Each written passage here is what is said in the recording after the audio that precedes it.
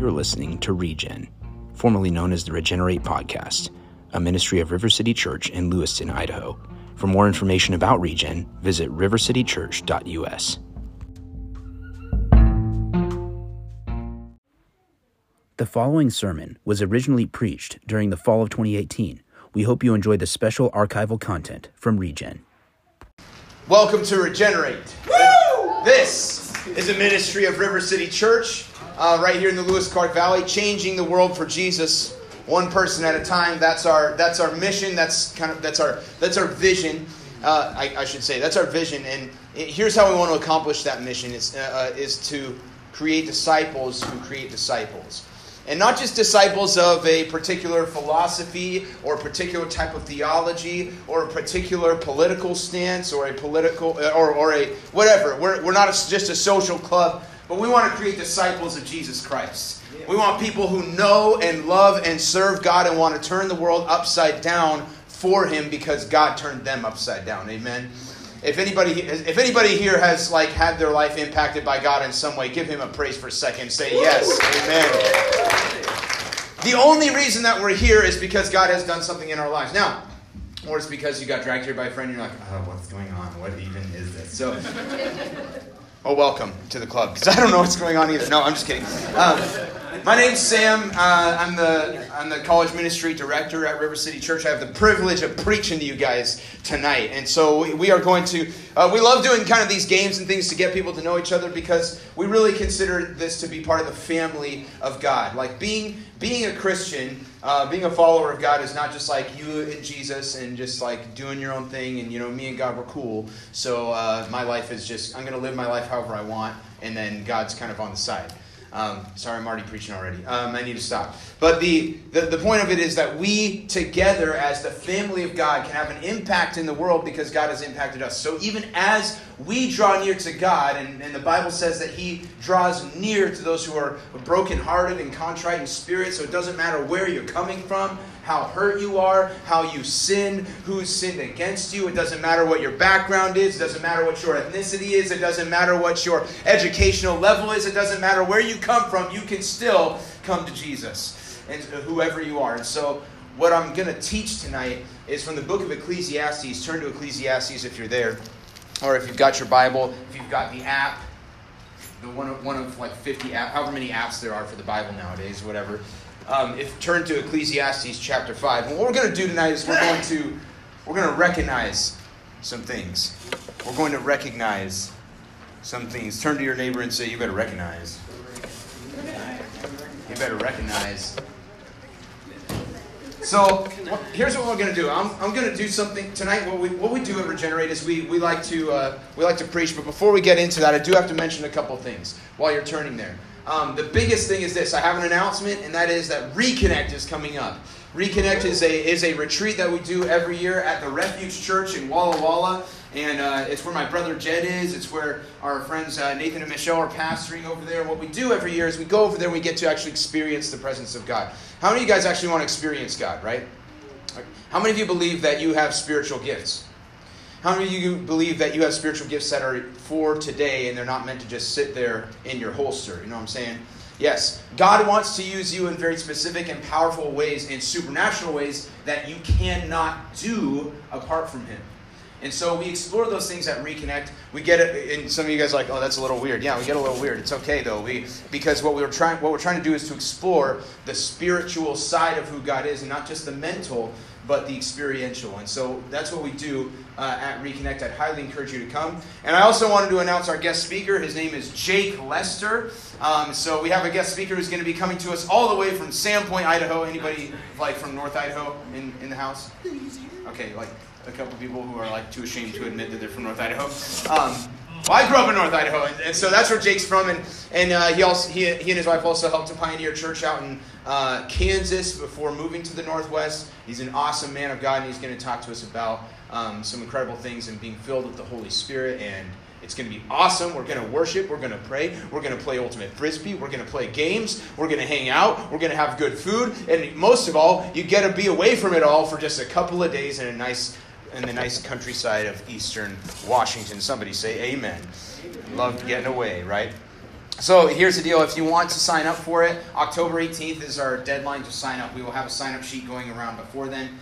So like next week and the week after that. So for the next couple of weeks, we'll have a sign-up sheet going around. You need to sign up by October 18th. The cost is $20. If you have a problem with $20, talk to us. We'll see what we can do for you. If that's like, I know how many of you guys are like, hey, I'm broke. So, all right. It's okay. Admit it. We're in college. You're broke, okay? I remember feeling that, especially after my first semester. I was like, I need a job. So don't feel bad about it. But come to Reconnect. We would love for you guys to connect with God. And we would love for you guys to connect with each other at a deeper level. Last year, we also had the opportunity to do some really cool service projects. We pressed a bunch of apples. Was anybody there for that? We pressed a bunch of apple cider, and we sold all the bottles of cider, and we donated all the money to help dig a well in Africa. That's the kingdom of God right there. It is just doing stuff that's going to make a difference and make an impact in the world. So I'd encourage you guys to come. We're going to do some more service projects like that. It's going to be great. On November 2nd through 4th is the dates. I guess I didn't say that. I should probably say that. November 2nd, that's a Friday, through the 4th. It's a Sunday. We'll go to church there that morning, and then we'll come back. Wall is only a couple of hours away max, so you'll be back in time to get your homework done on Sunday. Hallelujah. Glory to God. Yay. Okay, so anyway, how are you guys doing this tonight? Anybody feeling stretched by this semester yet? Yes? Anybody feeling a bit socially stressed? A little bit emotionally stretched? Anybody feeling a little bit homesick? It's all right. We're getting to that stretch right before, Thanksgiving's coming up, but it's still a long ways away. And then, I get it. So, this is a great time. I want to suggest to you guys something, that it's a great time to be here. It's a great time to be going to school. It's a great time to be at Regenerate, because I believe that God wants to do something with you when you're in an exposed state. When you're at the place where you are far away from home, when you are away from your family and friends, and you're making new connections, and you're kind of in this raw position, right? You're away from it all, and you're feeling kind of raw at certain points in your college semester, and that's okay. I believe that God wants to do something with you in your raw state that he might not have been able to do beforehand, but that's just me. So, by the way, if anybody preaches anything or something just prophetically punches you in the face, then you got to say something. Say what? Let it out. Yeah. Okay. Patrick's did it. She had to popularize. Let it out. That's gonna be our thing from now on. This book was written. The book of Ecclesiastes was written about 1000 BC. Hebrew tradition attributes it to Solomon, the greatest and wisest king in all of Israel's history. He had more wealth and more wisdom, and also he had some. He also had a number, probably more wives than any other king in Israel's history. Fun fact. But he probably had a lot of problems as well. So the guy was one of those dudes who lived at the top of society in the ancient Near East. Okay, he lived at the very top of everything. He had seen it all. He had experienced it all. And so by this time in his life, about 1000 BC, his reign is drawing to an end. And Solomon begins to look back on his life. He looks back at all the wisdom he's acquired, all the wealth he's acquired. He looks back at the position he's acquired. He looks back at his name and his legacy. And he's looking at all of it, and he says it's all hevel. That's the Hebrew word. It means a vapor, or vanity, or emptiness, or meaninglessness. And you're like, wow, I didn't know that the Bible is so nihilistic. Yeah, the Bible gets super like this is like one of those ones. Did anybody remember emo? Like that was a thing in like 2003, like when I was in high school. There was like Dashboard Confessional was on the top of the airwaves, right? Screaming infidelities, taking its wear. Like it was like a sad guy with a guitar, right? That was really cool back then. This book's a little bit like that. Like he's really getting introspective. He's really looking at his life, and as he does that, he begins to see some kind of dark things.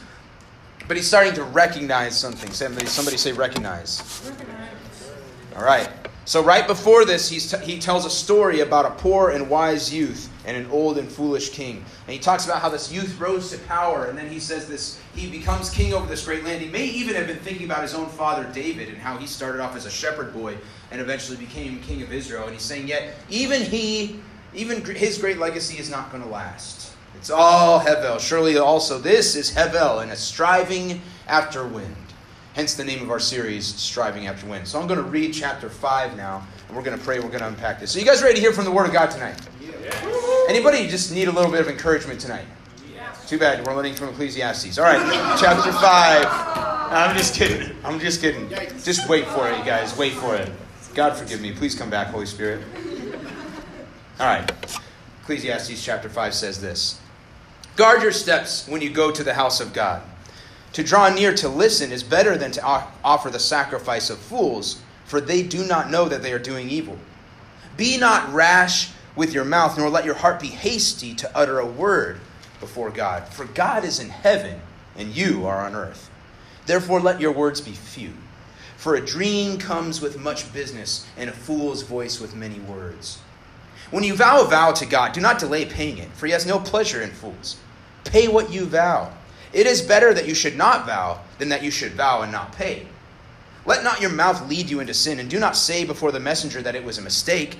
Why should God be angry at your voice and destroy the work of your hands? For when dreams increase and words grow many, there is vanity. But God is the one you must fear. Verse 8.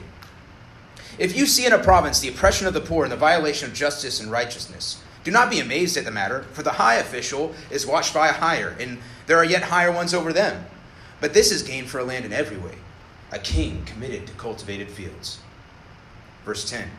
He who loves money will not be satisfied with money, nor he who loves wealth with his income. This also is vanity. When goods increase, they increase who eat them, and what advantage has their owner but to see them with his eyes? Sweet is the sleep of a laborer, whether he eats little or much, but the full stomach of the rich will not let him sleep. Verse 13. There is a grievous evil that I've seen under the sun. Riches were kept by their owner to his hurt, and those riches were lost in a bad venture. And he is father of a son, but he has nothing in his hand. As he came from his mother's womb, he shall go again, naked as he came, and shall take nothing with him for his toil, that he may carry away in his hand. This also is a grievous evil. Just as he came, so shall he go. And what gain is there to him who toils for the wind? Moreover, all his days he eats in darkness, and in much vexation and sickness and anger. Verse 18. Behold, what I have seen to be good and fitting is to eat and drink and find enjoyment in all the toil with which one toils under the sun, the few days of his life that God has given him. For this is his lot. Everyone also to whom God has given wealth and possessions and power to enjoy them, and to accept his lot and rejoice in his toil, this is the gift of God. For he will not much remember the days of his life, because God keeps him occupied with joy in his heart. This is God's word. Let's pray. God, I ask that you would come and fill this room right now. We invite you into this place, God. We invite you into this moment. We recognize, God, that you are omnipresent. You are everywhere. But we ask you to be here right now in a special way. Holy Spirit, open up our hearts so that we can receive you. Help us to see Jesus in this, God. Help us to see what it is that you want us to recognize in this chapter of Scripture, God. Unpack things for us, God. And I pray right now that you would break discouragement and that you would break strongholds that are keeping us from recognizing your work in our lives, God. Shatter those things, God, and help us to see the light tonight. God, let the words of my mouth and the meditations of my heart be acceptable in your sight. Let my words be your words, O God, our rock and our Redeemer. And everybody who trusts in God tonight say, Amen. Amen. Amen. You better recognize. What's interesting about this passage is right before this, the writer of Ecclesiastes, the preacher he calls himself, has been speaking a lot about life. He's been talking a lot about the things in life that don't make sense, things that don't add up, and things that are not worth very much. Even the things that we put a lot of value in, he says that in the end, they're not worth a whole lot, some of it. Like we put so much value in our wealth. We put so much value in our position. We put so much value even in our legacy. We put so much value into our hair and makeup. We put so much value into the way that we appear. We put so much value into our Netflix account. You know, I don't know what it is that you put value into, but ultimately there is more value to be found outside of what we typically put value in. Amen? So, he says this. And suddenly what's interesting though is he's talking about life and he's kind of going on and on. He's kind of going, oh, life is terrible and this doesn't have any meaning and this doesn't have any meaning and there's everything's a vapor, everything's short-lived. What value is there in this life? And then suddenly he just goes, Arr! And he puts the brakes on, and then he just switches gears all of a sudden. And he starts talking about approaching God. And he says, guard your steps when you go to the house of God. Wait, time out. Why? What? Why? Like, what does this have to do with literally anything? And I think that the preacher who wrote Ecclesiastes, it's almost like he's coming up for air a little bit, right? It's like he's stopping he's been dwelling on the darkness, he's been dwelling on depravity, he's been dwelling on all the things that bring us pain. And then all of a sudden he goes, where's God in all this? Where's God in all this? Does anybody ever ask that question? In your life, you might be walking through difficulty and then you just go, where's God in all this anyway? What's interesting is I've just got a few points here. They all start with the word recognize here. And you can see this in the text. First of all, he talks about this. If we want to make sense of life, number one, you've got to recognize the greatness and divinity of God. That's number one. You've got to recognize the greatness and divinity of God. I think in our culture today, we have suffered a lot because we have made God into nothing more than our homie, right? Where we treat God as though he's our buddy, like we're the ones who are in the driver's seat of our life. We are the ones who are directing our courses of action. And God just happens to be along for the ride because, God's my ticket. I needed him so I could get into heaven when I die. But I can just do whatever I want right now, which is great. So, grace. And people will just say things like that. Hashtag grace, hashtag blessed. Oh my gosh, quiet time, But people are so weird about this. We talk about God like he's our best friend, and which is true. Jesus is known in Scripture as the friend of sinners, yet at the same time, we serve a God who is transcendent. Did you know that God is just a little bit bigger than you? Did you know? Anybody in the house tonight know that God's just a little bit bigger than you, a little bit bigger than your ideas, a little bit bigger than your aspirations, a little bit bigger than your dreams, and a little bit bigger than your confusion, and a little bit bigger than your problems? How about a lot bigger? How about a lot bigger? Amen. Somebody amen Claire up there. He says, guard your steps when you go to the house of God. To draw near to listen is better than to offer the sacrifice of fools. See, in verse 1 he says you ought to examine yourself before you come to God. Sometimes we come before God, whether it's in prayer on our own, or it's when we roll up to church on Sunday morning, or it's when we come to Regenerate, or we come to a Bible study, or we do something that we deem religious, and so that's coming before God, right? And so then we say, in those moments though, we don't ever examine ourselves. Do you ever examine yourself before you come into God, into God's presence? See, in the Old Testament, the writer of Ecclesiastes, he would have known this. Because back then, had one of those weird little burps that kind of comes up and then it goes away and then it comes back. Where was that? Oh, yeah, so presence of God, right? So in those days, the temple was the place, Solomon was known as the king who constructed the temple, and it was this glorious structure.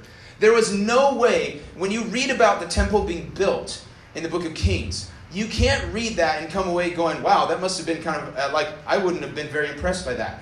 Every square inch of the building was covered in gold, and there were specific decorations, and there was angels being carved in different places, and pomegranates, and there was this beautiful bowl of incense that was constantly burning 24/7.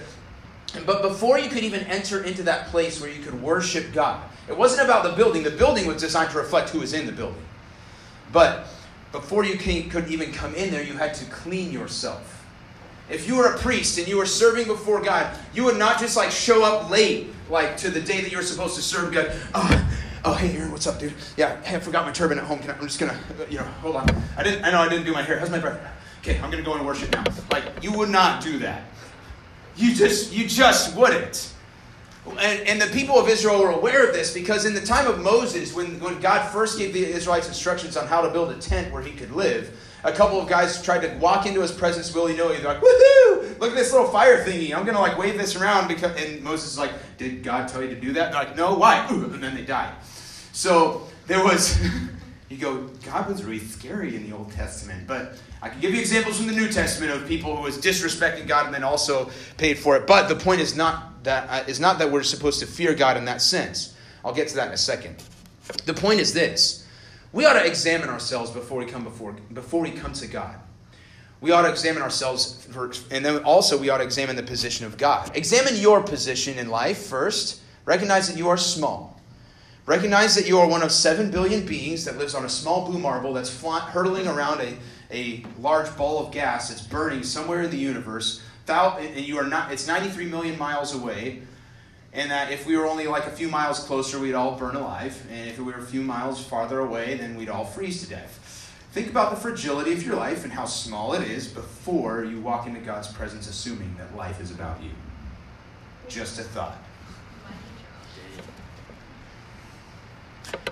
Be not rash with your mouth, nor let your heart be hasty to utter a word before God. For God is in heaven and you are on earth. See, God's in heaven. Examine the position of God before you walk in there. But he says, therefore let your words be few. I love this. For a dream comes with much business, and a fool's voice with many words. There's actually an old song. I don't know if I might. Patrick, can I use your guitar real quick? There's actually an old song that went something like this. Maybe you guys have heard it. I don't know. But it's like I didn't come prepared or anything, you know. But it was like an old Matt Redman song where it's like, "You are God in heaven, and here am I on earth. So I let my words be few. Jesus, I am so in love with you." And then it turns into a waltz with Jesus kind of song, you know? You remember that one? Anybody? That's like super old school. Yep. But that was straight out of Ecclesiastes 5. He pulled this like beautiful ballad out of like a super depressing chapter, which is cool. But examine the position of God before speaking. This is something that I have a hard time doing. I don't know about you guys, but okay, I'm talkative, and you probably have gathered that. But when you're a talkative person, or when you have an opinion, how many of you are opinionated? You're opinionated. You have your own thoughts about the world, and you're like, yep, it's going to take somebody a while to change my mind because I know me. That's how I feel. And who I feel is who I am, and so therefore, you draw all kinds of irrational conclusions about the world because of the way you feel, and that's another sermon for another time. But do you ever examine your position? Then do you examine the position of God? And then do you ever come into God's presence and just be silent? So many times we come before God, and I think we need to shed this mentality, because in Western culture, a lot of times we feel like God is just something that I have as a side dish in my life, and so I bring him on board whenever I feel like it, whenever I'm in a time of crisis or in a time of need. That's when I'll cry out to God, and I'll just tell him what I want done. God, I just really want this relationship to work out. Just make it work for me. God, I need this money. I need it so bad. And God, I need this. I want this to happen. And you just express what you want to God. And a lot of times we say what we're just telling God what we think he should do, and then we mask it as a prayer request. So you come before God and you're like, this is what I want, God. And God's like, that's not what you need. God, I want a girlfriend so bad. That's not what you need right now. You and I need to camp out a little bit and hang out. God, I need him to just understand the way that I feel. Well, maybe, you should be kind to him, but let's think about that for a second. God, I just need this money. No, actually, you need to stop loving money so much. God, I need. And so what you're doing is you're trying to project your ideas onto God and trying to get his approval for your plan so that you can do what you want to do. You're not actually interested in what the divine wants. You're interested in what you want in the natural in your flesh. And then we bring it to God and say, God, can you make this happen? And then we get disappointed when God's like, either he says nope or not right now. And then we're like, God's not real. And then you walk away. Not necessarily, but for a lot of us, we begin to dwell in disappointment when we project expectations onto God that were never biblical expectations to begin with. They were actually personal expectations based out of our own experience and not on Scripture. So examine your position before God. Examine yourself, and then examine God's position. Let me tell you a little something about God. Before you walk into his presence, the next time, even tonight, before we worship, I want you to think about this. When you come before God, you are coming before the one that, it says in the prophet Isaiah that he breathed the stars. Day one of creation, it says that God spoke, let there be light, and it was. He is so powerful that all he had to do was say it, and it was. He has no beginning and no end. The book of Revelation says his name is Alpha and Omega, A to Z. He has there is no end to God. He is infinite. It says that God knows everything about you. In Scripture, it says that He does everything according, in Ephesians, it says He does everything according to the counsel of His own will, because He is perfectly good in every single decision that He makes. You only have like a bazillion decisions you have to make in your life. God has every bazillion decisions that every single person has to make, and He knows every infinitesimal mistake, and He knows every infinitesimal consequence of every single decision you could ever possibly make. There's no way you could ever calculate that. They will never build a computer big enough to understand the consequence of every single decision that you could make in every single day, but God knows. God knows you intimately. And in Psalm 139, it says that before you were even knit together in your mother's womb, God knew you. God knew the precise DNA code He was going to put together to make you into something that He desired to be a part of His creation. God knows you intimately more than you could ever know yourself. God is holy as well. It says in one of Paul's letters to Timothy that He dwells in inapproachable light. We can't even fathom who God is because we can't even look at Him. Moses, one of the greatest men of God and written about in Scripture, he said, God, I want to see you. And God said, I can't show you that because it would destroy you. But what I can do is I can put you in this rock, and then I'm going to pass by, and you can look at me after I've walked away, but you can't look on my face. Your human form cannot handle it. And so he said, okay, and then he walks by, and it says that after Moses had this encounter with God, his face was literally glowing with the glory of God when he came back down the mountain. God is glorious, and God is holy, and God is completely other than you or me. God is not a man. He is not beholden to you. He is not accountable to you. He's not accountable to me for the decisions that He makes. I don't get to decide whether God is righteous or not. He gets to decide that. He is in heaven. You are on earth. He sees the eternal, you only see the temporal. He sees the infinite, you only see the finite. You might know what's going to happen tomorrow. Actually, you don't even know that. In fact, in the book of James, it says, don't even think that you know what's going to happen tomorrow, because you can say, make all these plans, but God can thwart those plans in an instant. God knows what's going to happen tomorrow, and the day after that, and the day after that, and the day after that, and the day after that, and the day after that, and the day after that, and the day after that. God knows everything. God knew the day that Abraham Lincoln was going to get shot before it happened. God knew when Watergate was going to happen. God knew when the Second World War was going to end. God knew every single thing that has ever happened in history. Not only that, but God is intimately involved with all of that. And this God, this mighty, powerful, all-consuming God, Deuteronomy says that He is a consuming fire. This amazing, unfathomable, like beyond understanding God came to earth in the form of Jesus Christ as a man. And He shed, I don't even know how many of His rights that He had to shed in order to become a man. Like how He had to squeeze into a human body. Like He's like, all right, I'm going to have to shed some of my omniscience here because I can't actually know everything inside of a human brain. We all know it's only capable of 5,564,343,000, that many decisions in a lifetime. So I'm going to have to shed some of that. And I'm going to have to shed I'm going to have to shed my omnipresence. I can't be everywhere at once because this body only allows me to be in one place at one time. So I'm going to have to do that. Oh, and I'm going to have to feel pain too. I'm going to have to do that. And I'm going to have to undergo suffering. I'm going to have to do that. I'm going to have to feel loneliness. I'm going to have to do that. I'm going to have to do all these things. That God squeezed Himself into a human body so that He could be with you and so that He could restore relationship with you so that you could have access to the holy God. Why did I go on that whole long rant? Because I want you to understand something. God is in heaven, you are on earth. So before you project your desires onto God, how about let Him project some of His desires onto you? We want results out of our prayer life. God wants love, joy, peace, patience, kindness, goodness, gentleness, faithfulness, self-control. We want results. God wants character. We want provision.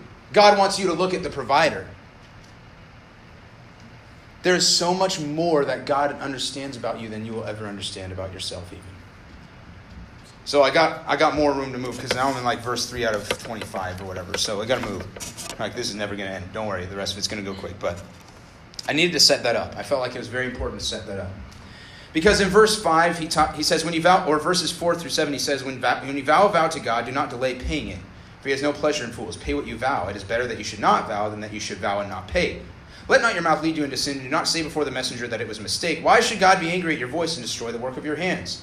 For when dreams increase and words grow many, there is vanity. But God is the one that you must fear. I love this. I love this because he says, I want you to fulfill what you vow. When you vow a vow to God, I want you to fulfill it. And I've known enough people, and Jamie and I have been running Regenerate for like 3 years now. We've seen a lot of young people who have come to Christ here. We've seen a lot of young people who have become disciples here, who have gotten plugged into the local church. And we say, praise God for all that. It's awesome. It's rad. But also, we've seen people who have been those flash in the pan types who say, God, I give you everything that I am. And then, other way. And this is what happens when he's saying, when you vow a vow to God, do not delay paying it, for he has no pleasure in fools. Pay what you vow. And he's saying it's better that you shouldn't vow at all than that you should vow and not pay. What's funny is that like when you go to church, you hear all these songs about like, Jesus, I live for you and stuff. And you're like, I mean, most of the time, actually kind of right just now. And then after this, who knows, And you're like, you're up there waving your hands and stuff. And what's funny is like, God is saying, I don't want you to make vows with your mouth and say that, oh yeah, I'm going to serve you, I'm going to follow you and do all these kinds of things. You don't, because you're not even able to put your money where your mouth is. And that because you have this sin nature that's so deeply ingrained in you that it required somebody dying in order for that cancer to be purged from your body, right? From your flesh, from your spirit, for you to be renewed. So you have all these selfish desires, and he's saying, so when you come to God and you say, I promise that I'm going to do this, he knows, he's like, it's not going to happen. I love you, but it's not going to happen. I know it's not. He's saying, I'd rather that you don't even, that you not vow. It is better that you should not vow than that you should vow and not pay. I want you to, in other words, God wants your honesty. God wants your honesty. He doesn't want you to just get up there on Sunday morning and say, I promise I'm going to do this and I promise I'm going to do that. No. Just come before God as you are. Frail, broken, destitute. Right. Somebody's like, amen. I have no money. Right. So like, come to God exactly as you are because that's how he wants you. He says, let not your mouth lead you into sin, and do not say before the messenger that it was a mistake. Commentators believe that the messenger was probably a priest. So in those days, you'd come before the messenger, and there were certain points in Jewish law where you would actually like make an official vow, like I vow that I will do this. And that was kind of the way of social contracts back then because they didn't do a lot of written contracts. Not very many people knew how to write. So he's saying, don't say before the messenger that it was a mistake. Oh, I didn't mean to say that earlier. I meant what I meant. Was like, did I say that I promised I would give like 10% of everything that I own to God? What I meant to say is I'm going to keep 10% of what I own and everything else. That's what I meant to say. I didn't mean to say that. I totally was joking earlier. You get me, Mr. Messenger? It was totally an error, right? No, that's not. God's saying, no. Why should God be angry at your voice and destroy the work of your hands? What's crazy is that God's blessing is suspended because of falsehood in this instance. That's why Jesus said in Matthew 5, hey, if you have he says, come here, if somebody's accusing you of something, you ought to meet with them before you even get to court and settle the matter, okay? And he says, but just before that, he says, if you are bringing a gift before the altar, right? As in you're coming before God's presence, and there you remember that your brother has something against you, leave your gift there at the altar, and then go. First be reconciled to your brother, and then come and offer your gift. God's more interested in you being honest and having right relationship before you come to him than just coming to him and pretending that everything is good when in fact it's not. Be honest before God. So, he wants to know now, and then after this, right after this, I love this. He says, why should God be angry at your voice? And then he says, when dreams increase and words grow many, there is vanity, but God is the one you must fear. If there's one thing that I want you guys to carry out of tonight is this. God is the one you must fear. You don't need to be afraid of circumstances. You don't need to be afraid of running out of money. You don't need to be afraid of your parents being displeased in you. You don't need to be afraid of a breakup happening. You don't need to be afraid of the insecurity that's been driving your life. You don't need to be afraid of those things. The one thing that you need to do in your life is to fear God. If you can learn to fear God and you can see yourself in the right position and you see God for who He is and you suddenly revel in the glory of God because somehow God, in all of His amazingness, decided to come down to earth so that He could have a relationship with a puny, insignificant human named Sam Maynes or whatever your name is. If you can learn to revel in that and to go, God, I don't even know why you would do that, but I fear you in all of your grandeur and your majesty. I can't even see you, but I experience you in the wind that blows, and I experience you in the blessings that fall in my life, and I can experience you in the friendships that I have, and in the moments that I've had in worship where I've actually physically felt your presence. If you can get to the point where you're fearing God, everything else in your life will begin to line up. So fear God today. Does anybody else want to fear God today? Because guess what? This is what I love about God. Even in these passages where He's saying, make things right before you come in, there's a big, strong implication. God wants you to come. He wants you to come into His presence. There's an implication here. God wants you, He's like, I want you to come in and be with me. I want you to be here. This is what I love about this scripture, is that underneath it all, you see a thread of God's grace and redemption. He wants you to be in a relationship with Him. So recognize the greatness and divinity of God. The next 2 points I'm going to go through pretty quickly. We've heard some of them before, and the book of Ecclesiastes is kind of cyclical, okay? And this is typical of Jewish teaching. And so some of it's kind of repetitive, but it's still important because he's trying to get a point across. It's like he's come up for air, right? He's looking at who God is, and then he dives back down in. And he talks about, first of all, number one was recognize the greatness and divinity of God. Number two, recognize the reality of injustice. He says, if you see in a province the oppression of the poor and the violation of justice and righteousness, do not be amazed at the matter, for the high official is watched by higher, and there are yet higher ones over them. What's interesting here, I think sometimes we can be intentionally aloof of things that are going on in the world. And part of this is due to our own selfishness, because we don't actually want to take the time or effort to try to make a difference in the world, because that would be really hard. So we're like, I'll just intentionally be aloof. Oh, I had no idea this issue was happening. I had no idea that there was wrong things happening in the world. Right? What's funny, though, is this is actually what I think is one of the blessings of social media, is that it can be a blessing and a curse, social media can. But one of the cool things about social media is in this day and age, we have the ability to be aware of a lot of different things. And so we are actually accountable for a lot more because we now are aware of a lot more. Case in point, the Me Too movement that's been happening on across all kinds of the entire social media spectrum, right? We have to, in this country, be accountable for those things because we can't just ignore it anymore and say, oh, I didn't know.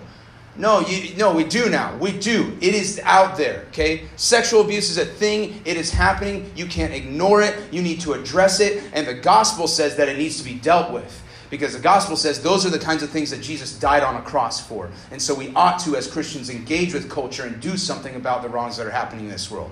Sorry, I'm preaching too hard. I'm just preaching myself. That's okay. But recognize the reality of injustice. Power abuse is what leads to social injustice. He says, you notice the hierarchy? He says there's a person who's in charge of the land, and then there's a person over him. And so the person over him is telling him what to do, and so then he gets to tell everybody else what to do. But in that day and age, a king was considered great if he was able to, if he was a conqueror, right? If he left and just was like, yeah, I'm awesome. I'm going to conquer all the surrounding lands around me. But then he says this. He says this is gain for a land in every way, a king committed to cultivated fields. Now, what does that mean? Somebody who's committed to peace is what it means. Jesus said, blessed are the peacemakers, for they shall be called sons of God. That's what this is talking about. People who are committed to peace. A ruler is committed to, he's not committed to building an army. He's not committed to trying to go out and conquer. He's committed to his own people's welfare. He's committed to the benefits of his people. He's committed to cultivated fields and earth and gardening.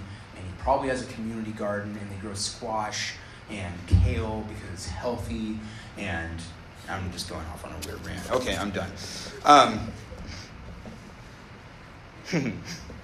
So, recognize the reality of injustice. What's interesting is we're seeing a contrast here, though, right? We see God in the first few verses, and now suddenly he dives back down to the situation on earth. He says, recognize the reality of injustice, and then And he said, because good leaders are devoted to peace and prosperity, power abuse leads to social injustice. And then number 3, he recognizes the frailty of success. Recognize the frailty of success. And he tells a little story, right? Because he says, he who loves money will not be sustained with money, nor he who loves wealth with his income. This is also vanity. When goods increase, they increase who eat them. You get fat when you eat a lot, is what it's saying. No, I'm just kidding. But for real. When goods increase, they increase who eat them. And what advantage has an owner but to see them with his eyes? Sweet is the sleep of a laborer, whether he eats little or much, but the full stomach of the rich will not let him sleep. If your guys' ultimate goal in life is to be filthy rich, just know it's not, that's not going to bring you rest or peace in your life. If you think that is the thing that's going to bring you peace, you need to rethink some things. Amen? All right. You're like, yes, I'm poor, so I feel it. Okay. But in verse 13 he says, there's a grievous evil I've seen under the sun. Riches were kept by their owner to his hurt, and those riches were lost in a bad venture. This is an example of one of the frailties of success. See, the world defines success as having 2.5 kids and a white picket fence and having a nice house and a nice minivan and listening to like Positive Life Radio or K-Love or whatever the local Christian station is and being happy. I remember hearing about this from a girl in our youth group when I was like in junior high. I remember the question was something about, our youth pastor was asking questions about, like, what do you want most out of life? And this girl was like, I want to get old and get married and have 3 kids. And then I want Jesus to come back. And I just want to, like, leave and be with him and just be happy. There was a part of me that wanted to barf. And I didn't really know why. But I think it's because there's so much more in life than that. You know what I'm saying?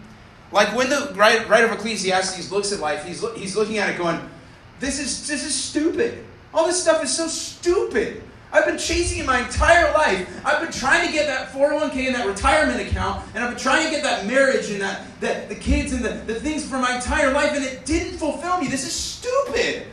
And some of you guys are like, but those are the things that I really want. Yeah, but you're also not King Solomon. You're not old. You're not looking back at your life going, I've done it all. You've done some of it. The one thing you guys have going for you is passion. Keep that alive, because young people, that is one of the greatest gifts you can give to this world is passion. So get passionate about God and help light the fire of the old folks. And at the same time, listen to the wisdom of people who have been down the road farther than you, because they can see a bigger picture than you can. Your homework is to meet an old person at church this week. You're welcome. Recognize the frailty of success. So he tells us the story of this father who gains wealth. And then he says, he's a father of a son, but he has nothing in his hand. As he came from his mother's womb, he shall go again, naked as he came, and shall take nothing for his toil that he may carry away in his hand. He can't even give an inheritance to his sons. But what's interesting is this is not a story about greed. It's just a guy who wanted to save up money, and then he lost it. Bummer. Like it happens, right? You lose stuff. Anybody lose stuff? Is that just me? Okay, thank you. I'm not alone. I literally lose my house keys every 10 minutes. It's terrible. It's true. My wife can vouch for me. I literally lose everything. Like if I have something, you need to ask me 5 minutes later, do you still have that thing? Because if you do not have that thing in your hand, it is gone somewhere. It has disappeared into the abyss, and it will not return. But at the same... Hey, do you have house keys now? Where are my house keys? They're over there. Okay, we're good. Thank you, Dave, for reminding me of that. Okay. So then he says this, moreover, all his days he eats in darkness and in much vexation and sickness and anger. Wow, this guy's life was depressing. And then he says this, and this is what I love. He turns. He goes from recognize that there's injustice in the world, recognize these problems, but then he says recognize the beauty in life. Here's what I've seen to be good and fitting, is to eat and drink and find enjoyment within all the toil with which one toils under the sun, the few days of his life that God has given him, for this is his lot. Wow, that's so encouraging. The few days of his life. We have so few days. This is all that we get. Just enjoy it the best you can. I guess it's all you can do. You know, that's kind of what you kind of get this feeling that that's what he's doing. But he's saying something. Recognize the beauty of life. Enjoy good food and drink and friendships. Make friends with somebody and enjoy something about life. Because guess what? It all comes from the same source. He says that because he even says to enjoy possessions and power if you have them. God willing, some of us will have possessions, and nobody wants to admit that they want power, but power, yeah. Some of us don't actually admit that we want that, but you want to have influence, you want to have power. But if you have those things, enjoy them, because they all come from one person. He says, everyone also to whom God has given wealth and possessions. Who gives them? God. God gives these things. God gives these things. So if you have something, regardless of where you're at right now with your finances, regardless of where you're at with your relationships, please remember that the United States is one of the richest countries in the entire world. And even if you are poor here, you're not really poor compared to worldwide standards. You guys have so much to be thankful for in this life. We have so many good things. You have friends and family who love you. And if nothing else, you have a God who loves you. You have a God who loves you and died for you. Finally, recognize the source of joy. Recognize the source of joy. So recognize the greatness and divinity of God. Recognize the reality of injustice and the frailty of success. But conversely, also recognize there's beauty in life. Recognize the source of joy. See, pain fades in the light of the joy of the Lord. When you really learn what it means to take joy in the Lord, you realize that it's a lot deeper than just being happy. That joy is something that wells up from inside of you. That joy is something that gives you strength. In the book of Nehemiah, chapter 8, the people rebuilt it. This is after Solomon had died and the temple had been destroyed. And years later, people came back and they rebuilt the temple. But there were some who remembered the temple that Solomon had built. And as they saw it and the worship service started, they started to weep. And it said that the cries of the worshipers who were so excited that God's house had been built were mingling with the cries of people who were missing the old, going, I remember the glory days. And this is not it. And people were weeping. And it was like they're looking around and all Jerusalem's in shambles. And they're going, what do we have to worship about? And Nehemiah says, you know what? Stop crying. Okay, chin up. Look at me. Stop crying. Because today's a new day, and the joy of the Lord is your strength. Okay? Wipe those tears away, because you know what? Today's a new day. And I don't know where you're at right now, but today is a new day, and the joy of the Lord is your strength. Regardless of where you're at, whether you're feeling lonely or whether you're feeling depressed or whether things are just really hard or whether things are going great, just know that the joy of the Lord is your strength, and it doesn't come from your circumstances, and it doesn't come from your wealth, and it doesn't come from all those things. It comes from a God who is immense and infinite and vast and who loves you intensely for exactly who you are. And I love this because the last note he says, he will not much remember the days of his life because God keeps him occupied with joy in his heart. I love this. Your heart's, when joy is your heart's job, you don't have time to be occupied with the rest of the sadness in life. Like, that's your heart's occupation. It is the thing. The word there is to keep busy, right? Joy actually keeps your heart busy. Do you know that? Joy keeps your heart busy. Like, it gives your heart, it gives your heart like exercise and things to do. Because idleness will break your spirit. I'm telling you. Some of you guys are at this space in life where you might just want to curl up and watch Netflix all the time. There's nothing wrong with curling up and watching Netflix from time to time. I know some of you guys are introverts. I get that. My wife's an introvert. We need that Netflix time. I get it. But at the same time, recognize something, that idleness actually is not good for your heart, because it actually will break your spirit eventually. Joy occupies your heart. And when you dwell on Scripture and you engage with friends and you pray and you begin to live a life that is occupied with joy, you're going to find that your heart is occupied in it. A joyful heart will lift your spirits. So recognize the source of joy. You want to know what the source of joy is? You know what? How I know that joy is actually deeper than happiness? Because in Hebrews it says that for the joy set before him, Jesus endured the cross. Jesus didn't look at the cross and go, this looks fun.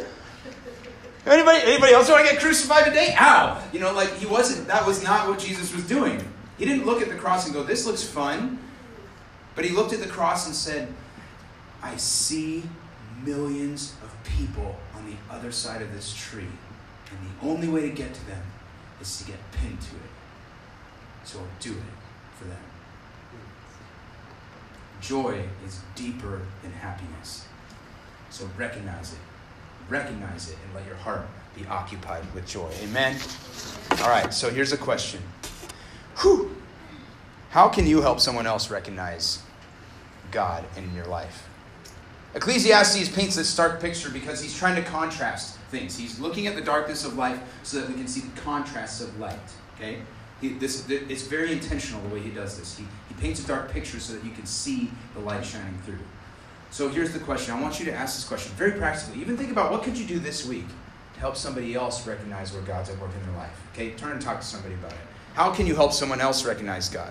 And then if you answer that question, how can you recognize the word of God in your own life? How can you recognize it? Okay, turn to somebody and talk about it for a second.